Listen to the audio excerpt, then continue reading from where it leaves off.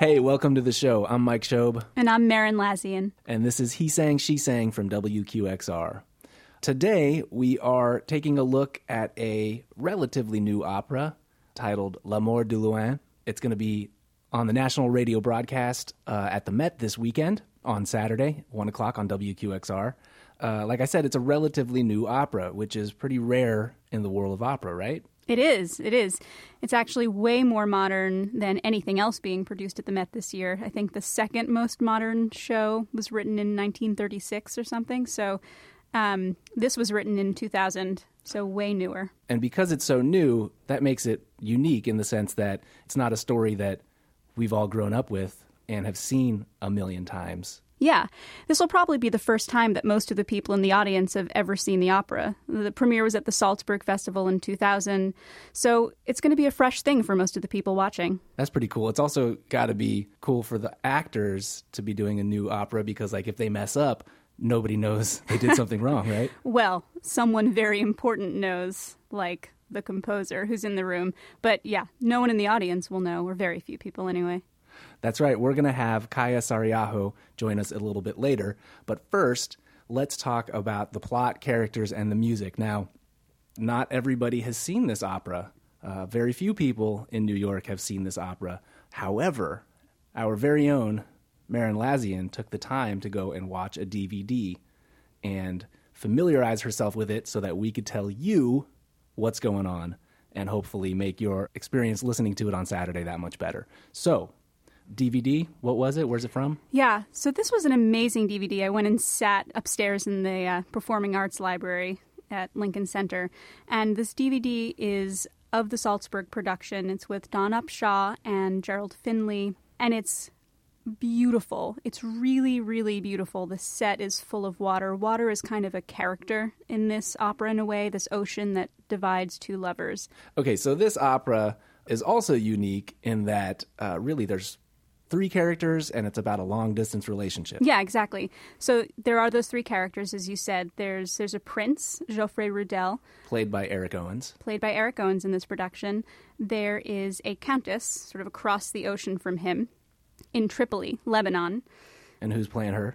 Susanna Phillips is playing Clémence, is her name. Nice. And there's a pilgrim played by Tamara Mumford who travels back and forth across the ocean between them and sort of fans their love flames. Interesting. And so it's a long-distance relationship, but it's not like, you know, your first semester at college when you're FaceTiming with your girlfriend back home or your boyfriend. No, dude. This is the 12th century. The pilgrim's boat is modern technology. So what else is weird about this long-distance relationship? So not only are they not FaceTiming, but they've actually never even met at the time they fall in love. Not only never met, but like they've never heard about each other, they've never corresponded. Well, they've only heard about each other through the pilgrim. The pilgrim tells each of them about the other one and spurs on this love.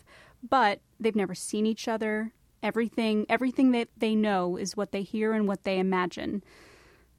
So yeah, it's, you know, it's not even as good as internet dating. You don't even have the pictures. Right. They have nowhere to swipe. So at the beginning, the prince/troubadour, and if you don't know what a troubadour is, he's basically a prince that sings all the time. Right? Yeah, he writes songs. Writes songs, plays on his guitar or his lute, if you will. I will. Okay, so how did it work? How do these, at the very beginning of the opera, what's going on, and then how do these two learn about each other? At the very beginning, you have this Prince Geoffrey who he's unhappy. He's singing about the fact that he's unhappy. He used to be better, stronger. Quicker, stronger, faster? Quicker, stronger, faster, and just generally happier. And he feels like his glory days have passed him by. Geoffrey, Geoffrey, tu as changé, Geoffrey, tu as perdu ta joie.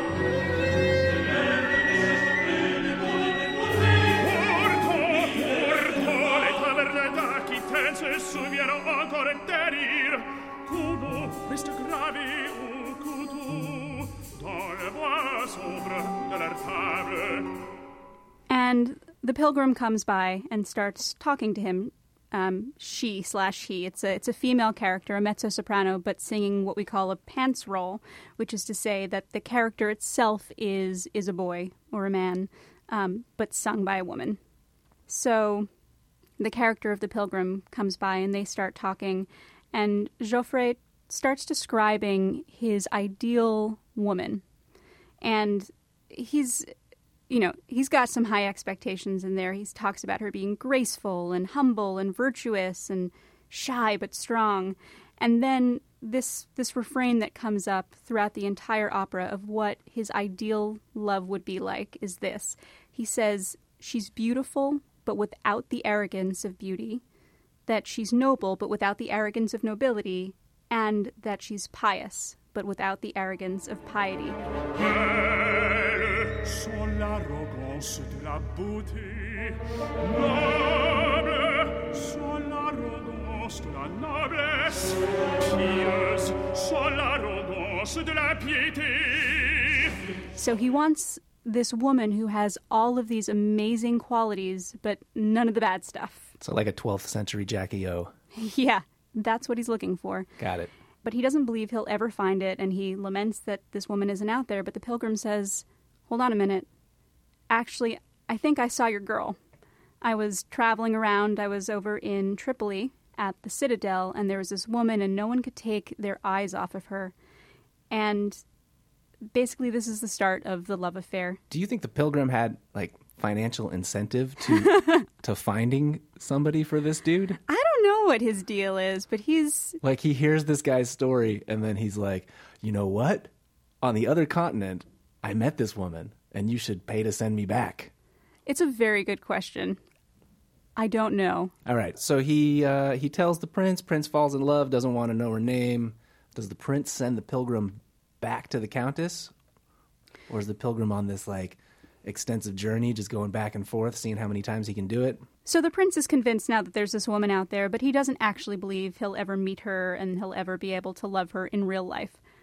But the pilgrim takes it upon himself to get back in his boat and travel back across the ocean to Tripoli, where the Countess Clémence is, and they start talking. She sees his ship appear and calls him over. So this is like literally a story of he sang, she sang. It is truly a story of he sang, she sang. It's perfect for this show. It is. This is our show. So the Countess is unhappy too. We find out very quickly. She comes from France, but when she was 5, she was brought over to Tripoli. And it's just not her place. She's an immigrant. She's an immigrant, and she misses home. She misses home a lot, actually. And there's a part of her that is afraid that everyone there and everything there has forgotten her.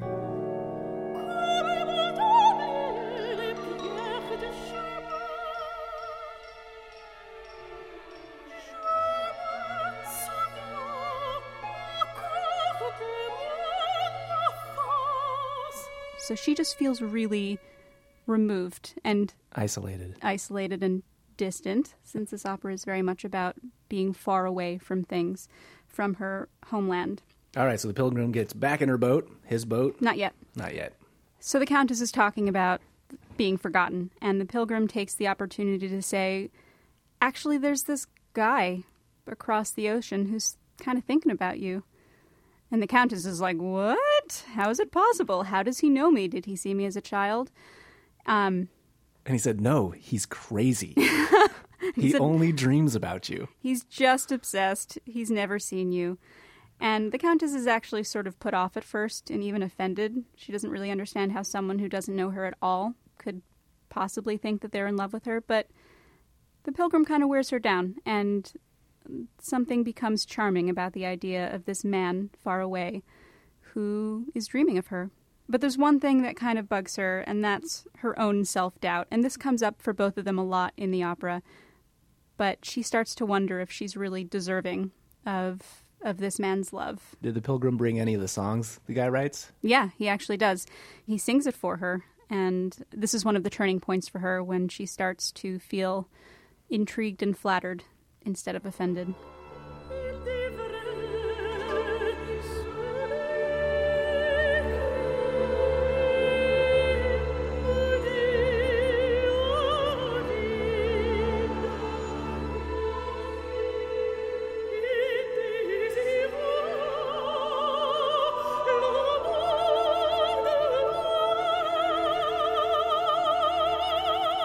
Pilgrim's got skills. He can navigate the seas. He can like counsel nobility into and convince them to do things.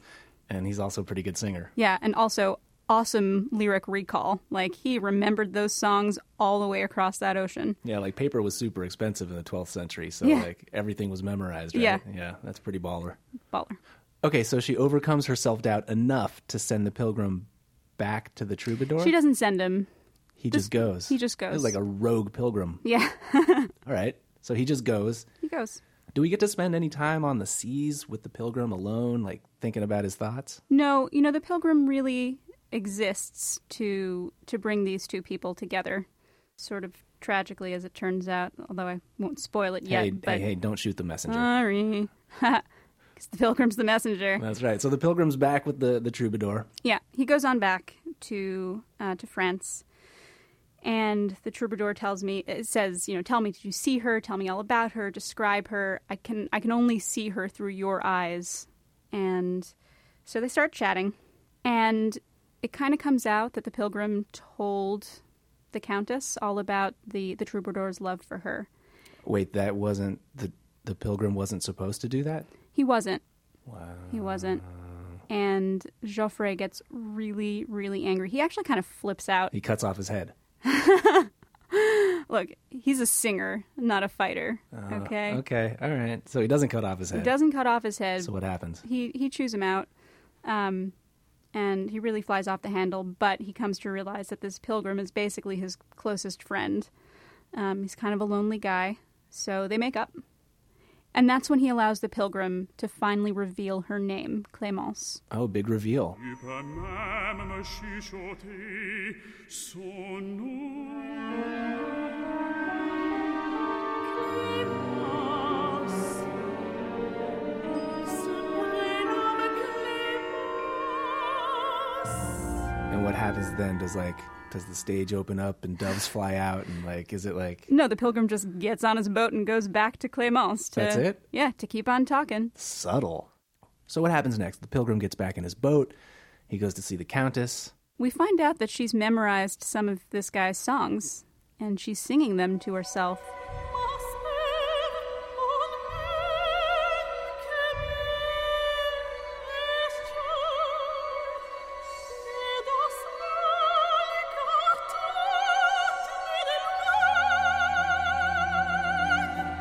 So I think she's pretty into it. It's like she made herself a mixtape. Yeah, her own internal mixtape of Geoffrey's songs that she sings on loop. Nice. But we also learn that she does not expect him to come. She never expects to meet him. And so that for her means that she can just be happy about knowing that there's this man who loves her and she kind of feels she loves him, but she doesn't have to worry about reality. And she doesn't want to. She wants him to stay where he is and for them just to think about each other forever. Yeah. All right, but that's not going to work. Where's the drama in that? Well, the drama's coming, Nice. actually, because Because the pilgrim arrives. the pilgrim, he goes right on back to Aquitaine to pick up Geoffrey and take him back across the ocean to meet Clémence. Is this on her orders? Or is this Pilgrim Rogue One again? I think this is Pilgrim Rogue One with the consent of Geoffrey. I don't think Clémence knows that he's coming. And we find out this is the first time that Geoffrey has actually set foot in water. He's been surrounded by it throughout the opera, but he's never been in it. Je vis depuis toujours au voisinage de la mer. Je vois les mariniers, les pèlerins, les marchands partir et revenir ou ne plus revenir. J'ai chanté avec eux, j'ai écouté leurs histoires, mais c'est la première fois que je pose les pieds sur l'eau. Wow. Okay, so Joffrey hops in the boat with the pilgrim, anchors away. But it's not smooth sailing because he's pretty scared, actually. And it turns out that he's sort of scared of every possible outcome. He's scared of meeting her because he has this perfect image of what she is, and I think it starts to dawn on him that it might not work out quite that way. He's scared of having decided to meet her and the journey itself, what happens if they don't make it across the ocean, but also what happens if they do. He's probably a pretty lousy sailor, too. I mean... Fortunately, he has the Pilgrim. Right, but still, like... It sounds like a tough journey. That's all I'm saying. Tough journey. Okay. He starts looking a little green around the gills. Ruh-roh. Yeah, he starts not feeling so well. Kind of has a full-blown panic attack on the way over. Shepard, malade, Shepard, tu es la voix de la raison, mais la peur n'écoute pas la voix de la raison. J'ai peur de ne pas la retrouver, et j'ai peur de la retrouver, et j'ai peur de disparaître en mer, avant de voir à Tripoli, et j'ai peur de Tripoli. So when they arrive, he's looking and feeling pretty lousy. And the Pilgrim runs up to Clémence and warns her that they're there, that she's brought Geoffrey, but that he's likely not going to live. Because he has scurvy. You know, it's never identified as scurvy. It's more like he's heartsick. He's mind heartsick. sick. Yeah. Wow, but he's about to meet his love. He is, but How could it be heartsick? He's scared. He's scared. All right. Yeah. Boy. Okay. So the doctor comes, confirms that we never see the doctor, but we hear that the doctor confirms that Geoffrey will not live past morning. So now these lovers finally meet, but they know that they only have basically a few hours together. So this is a real, carpe diem, seize the day type moment. They kind of throw themselves into it because he's going to die. So they profess their love and they kind of imagine what it would have been like were he to have lived. They just imagined? Well, there may be one little kiss. Oh. But it's just a little one. Just a little peck? A little peck. He's probably pretty gross at this point. Yes. So they meet. They kiss. They meet and they kiss. They imagine life together. And then he dies? And then he dies.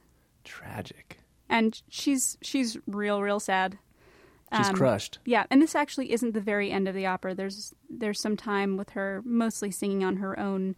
She sort of talks about joining a convent. She can't imagine how she would ever give herself to another man after this. Are you sure we're not talking about last week's episode, Manon Lescaut? There are a lot of convents, it turns out, in opera. Yeah, and lovers losing each other. Lovers losing each other. And this one's kind of interesting. There are a lot of operas where at the end a woman dies and the man who loves her is crying over her body. See every Puccini opera ever?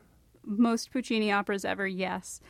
But now we have the reverse here. The man dies and this woman cries over his dead body.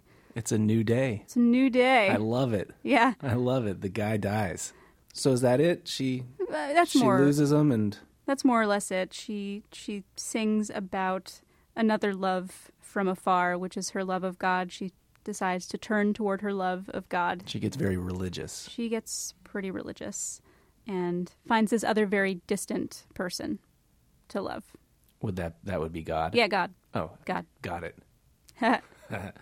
All right, well, there you have it. That is the abridged version of L'Amour de Loin, and you can experience the opera in its entirety this Saturday on the national broadcast of the Metropolitan Opera, heard on WQXR and WQXR.org. Coming up in just a moment, we're going to be joined by the stars of L'Amour de Loin, Eric Owens. And Susanna Phillips. This is He Sang, She Sang from WQXR. Soprano Susanna Phillips is playing the role of Clémence in L'Amour de Loin at the Met right now. And it turns out she was actually one of the first people to ever see this opera. She was at the premiere in Salzburg, and she brought a very special date. I was studying as a student in Salzburg, and my parents brought my grandmother over, and she's from Pelahatchie, Mississippi, and they brought her to Salzburg just to kind of have a visit, and she'd never seen an opera before. So we got tickets to the only thing that had any tickets left, and there were very few left. And it was to the new opera, L'Amour de Loin. None of us knew anything about it, but we went. And at the end of it, I was like, Grandmother, I probably should have taken you like Carmen or Marriage of Figaro or something that's a little more easily palatable. I mean, this piece is so beautiful.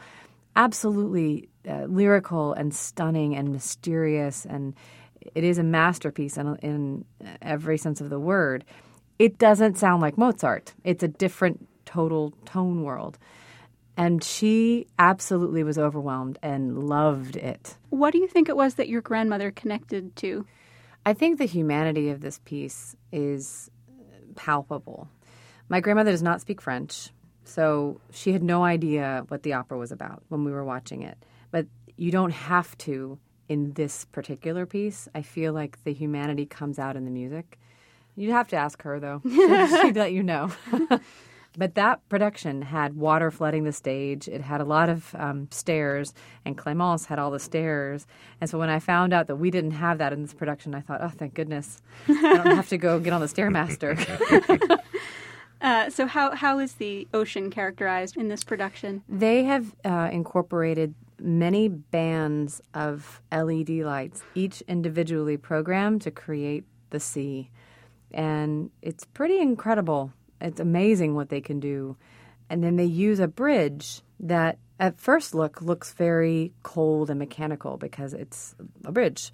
But as the opera progresses, you see that it moves in almost a sensual way. It's very smooth and it almost becomes humanized in a way. And so I think it's quite beautiful. Yes, and I do agree the way it moves. It is an extension of everything about each of these two characters. And yet when we're on stage, we're both on this piece of machinery, but it's an extension of us. It's where we live. It's our homeland. It's everything. And, when we step foot on it, it becomes this different entity. Mm-hmm. We're never knowingly on it together. That's right. We're on... The only time that we're together is in the sea. Yes. And one of the reasons that I was really excited about having you both together in this room is because you're lovers throughout this opera, effectively, but you're closer right now than you are for the vast majority of this piece. What's it like having your love interest on stage be someone that you don't actually know for much of the time? It's very different. It is different, and I guess this romantic ideal, or the act of loving someone sight unseen, is not something that is carried out in the modern day world. This is something that is incredibly romantic in the 19th century sense of the word. I mean, even though this is many centuries earlier. But I think we do imagine who that person might be. I mean, everyone does. But I don't think we love someone without meeting them anymore. I mean, maybe some people do. I don't know, Susanna. What do you think? I think the only kind of way that I can see people in the modern day really considering that with all the different ways of knowing people is maybe having a child where you know that you're going to love this child no matter who they end up being. And you're going to get to know them, but you know from day one that no matter what, they will be loved by their parents. And that's something that's biological. It's imprinted in us. So whether that love begins day one or it evolves over time, that's that kind of love. I think this, for Clémence in the opera, I feel like it's a similar kind of opening up to love because she's at first very offended by finding out that someone is singing songs about her and kind of putting that love out there. And then she says, oh, the idea of it's great as long as it stays over there. And I'm not waiting for him to come over here. That's why it's perfect. That's why it's great. That's why I'm not upset about anything. And then you can kind of tell that she actually is waiting for him to come. And when he does arrive, you can see her nervousness. And then when he arrives in such a state where he's so imperiled, it's seeing all of a sudden she feels this overwhelming emotion that I think she has put off because of her nobility and because of her character. I think she has kind of withheld most of that until the very end of the opera. But I think in a way it's some kind of, I hate to say it, but some kind of like perfect love. It's not a lustful love. It's a very pure and poetic love.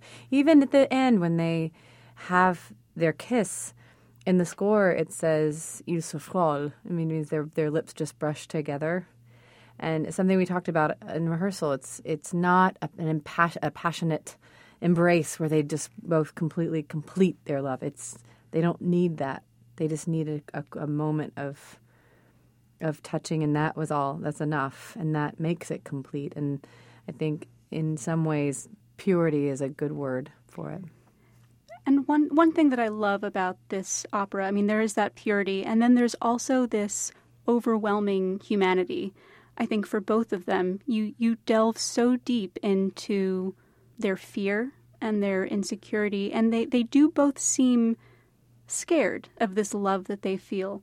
For Clémence, what do you think it is that she's fearful of? I think she's fearful of opening up. I think she's in a place where she has felt alien and felt, like an orphan in a strange world. And someone from kind of her homeland is opening up this place and this time for her, almost familial and very familiar kind of thing. What's Geoffrey afraid of? If I were to narrow it down, I think he's afraid of being wrong. Was he wrong to start this voyage looking for the ideal love? And when he sees her, how's he going to feel? And so I think that there's something inside him that's making himself ill. And I think there's something inside him that's keeping him alive until he sees her. And so with that dichotomy and then all the things that he said he's scared of, and, I'm scared of getting there, I'm scared of not getting there, I'm scared of meeting her, I'm scared of not meeting her. And so fear and hope are as intertwined as living and dying. Because, one nanosecond you're here and one nanosecond you're gone. And then you can sort of teeter-totter back and forth on this precipice of fear and hope. And I think he wants to experience it briefly so he can fade away. And all of that is scary. All of that. The actual dying probably has to be scary.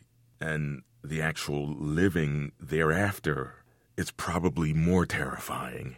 I joked with Suzanne in rehearsal one day. It's like, if he lived and 2 weeks later, you'd probably be saying, "Oh, your poetry sucks. Go back, go back to where you came from."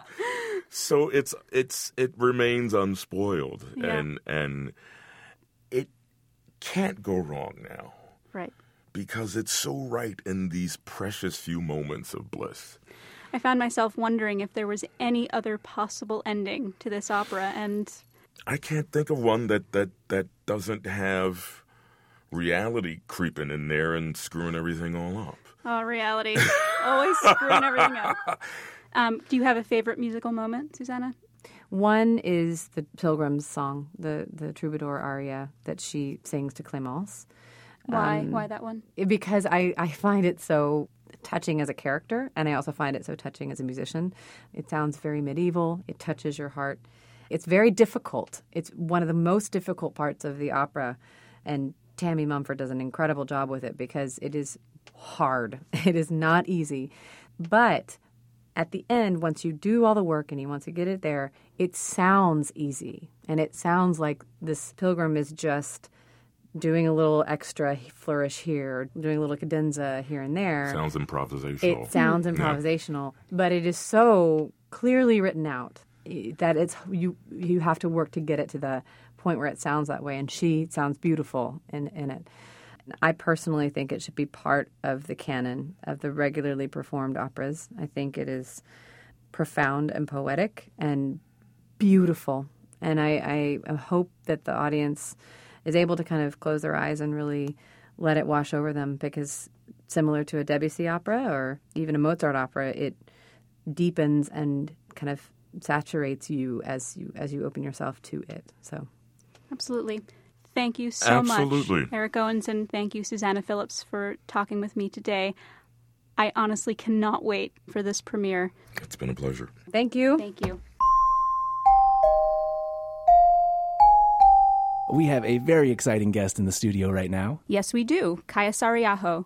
She's the composer of L'Amour de Loin and an award-winning Finnish composer originally from Helsinki but now living in France. Kaija, thanks for joining us. You're welcome. I'm happy to be here. So tell us, how does it feel to have your opera debut at the Met?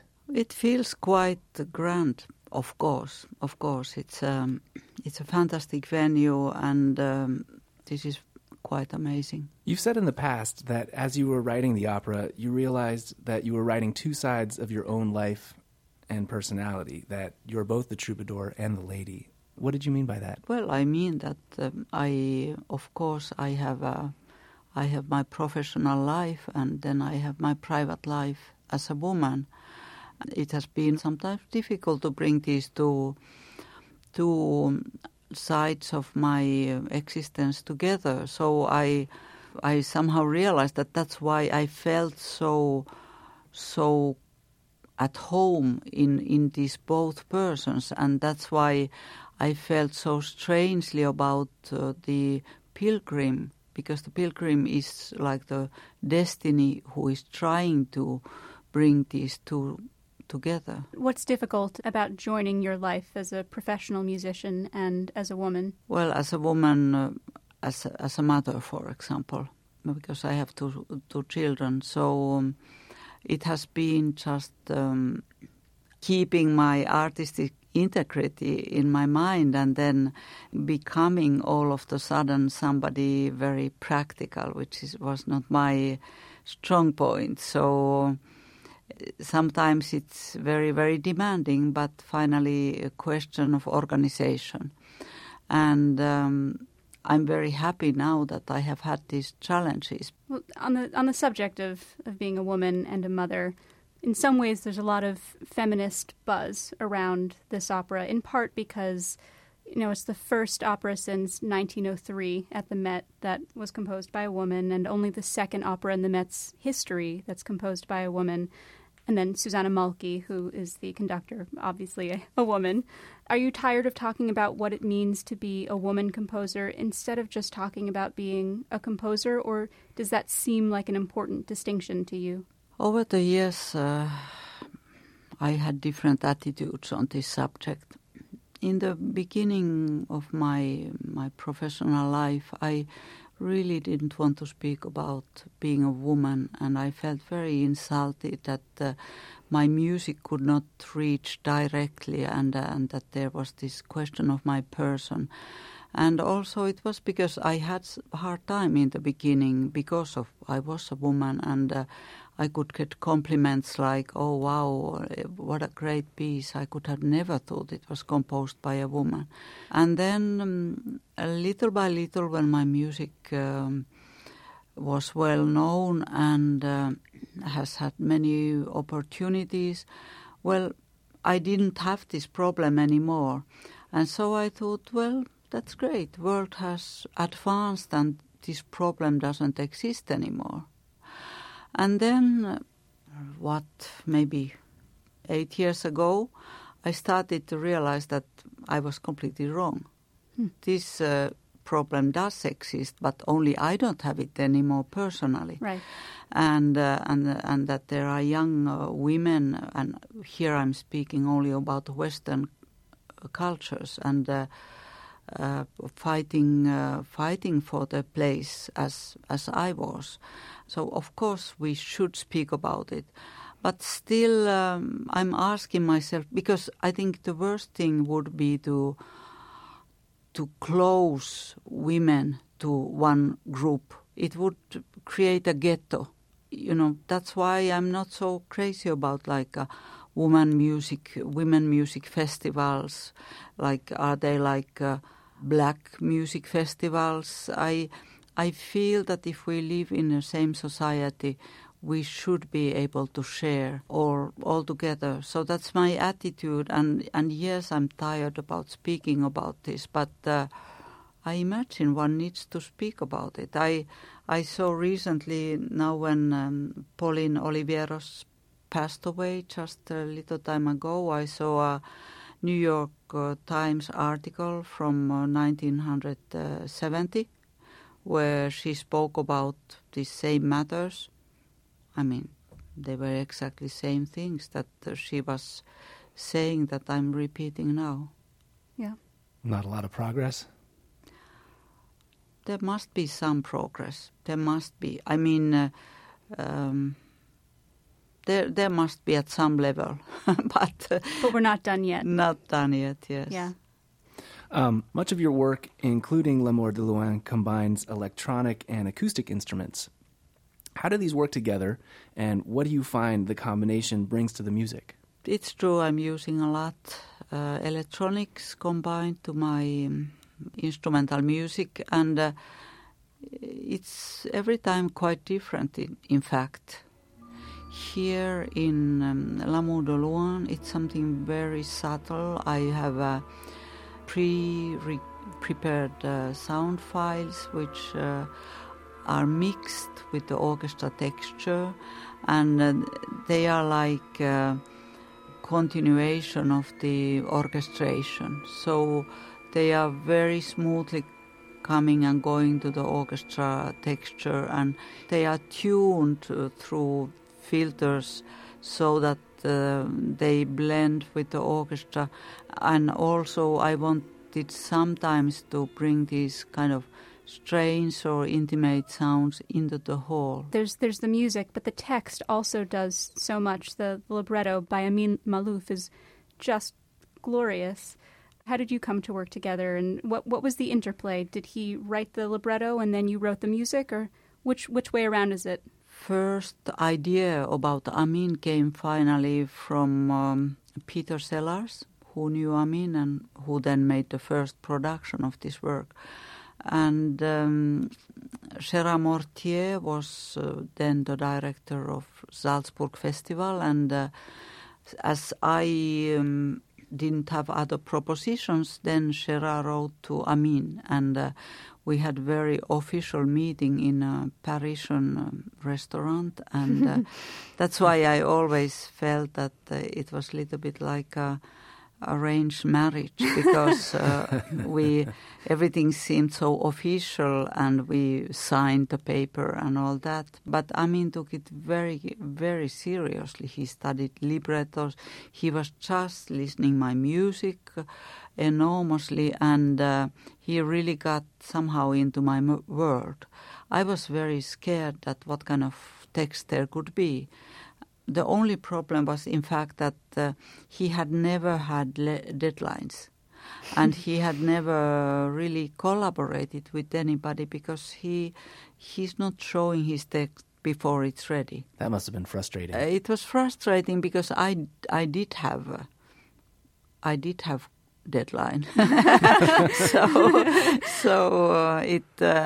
He just wanted to keep it and be sure and read it at his place. And always when we met, it was at his place. And then at some point I was a little bit desperate. I said, could you fax me the last page? Because we know that we will not change that. And he did. And then I started composing the last aria. And then I asked him to fax me the first page, which he did, and that's when I wrote the beginning of the piece. And then I think then psychologically he was ready to give me the libretto, but it was crazy. So the fax machine was the pilgrim. Yeah, indeed. In the arranged marriage. Yes. Thank you so much, Kaija Saariaho, for being here today. Thank you. We've got one more tasty opera nugget for you on this week's episode of He Sang, She Sang. On the show page at WQXR.org right now are a couple videos so you can see what's going on stage. The first video is the trailer for the Met production going on right now, the one that we'll be listening to on Saturday on the national broadcast. And Maren, you've actually seen the production. Am I right? You're right. I was there. I was at the premiere, and it was fantastic. The singing was wonderful. The set was gorgeous. You know, they created this ocean using thousands and thousands of LED lights that changed colors and created a sense of waves. And it was just really, really beautiful, unlike anything else that you'll see at the Met this season. Very cool. So you can go to the show page at WQXR.org and get a taste of those lights for yourself.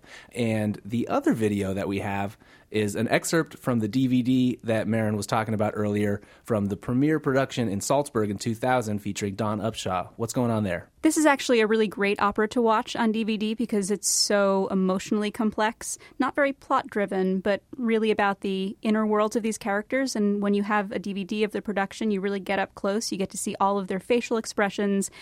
And in that case, the stage is full of water, so that's also pretty cool. All right, well, there you have it. You can check both those videos out at WQXR.org on the He Sang, She Sang show page. I hope this podcast got you ready for the opera this Saturday. I know I'm really excited to check it out. That's 1 o'clock p.m. on WQXR and WQXR.org.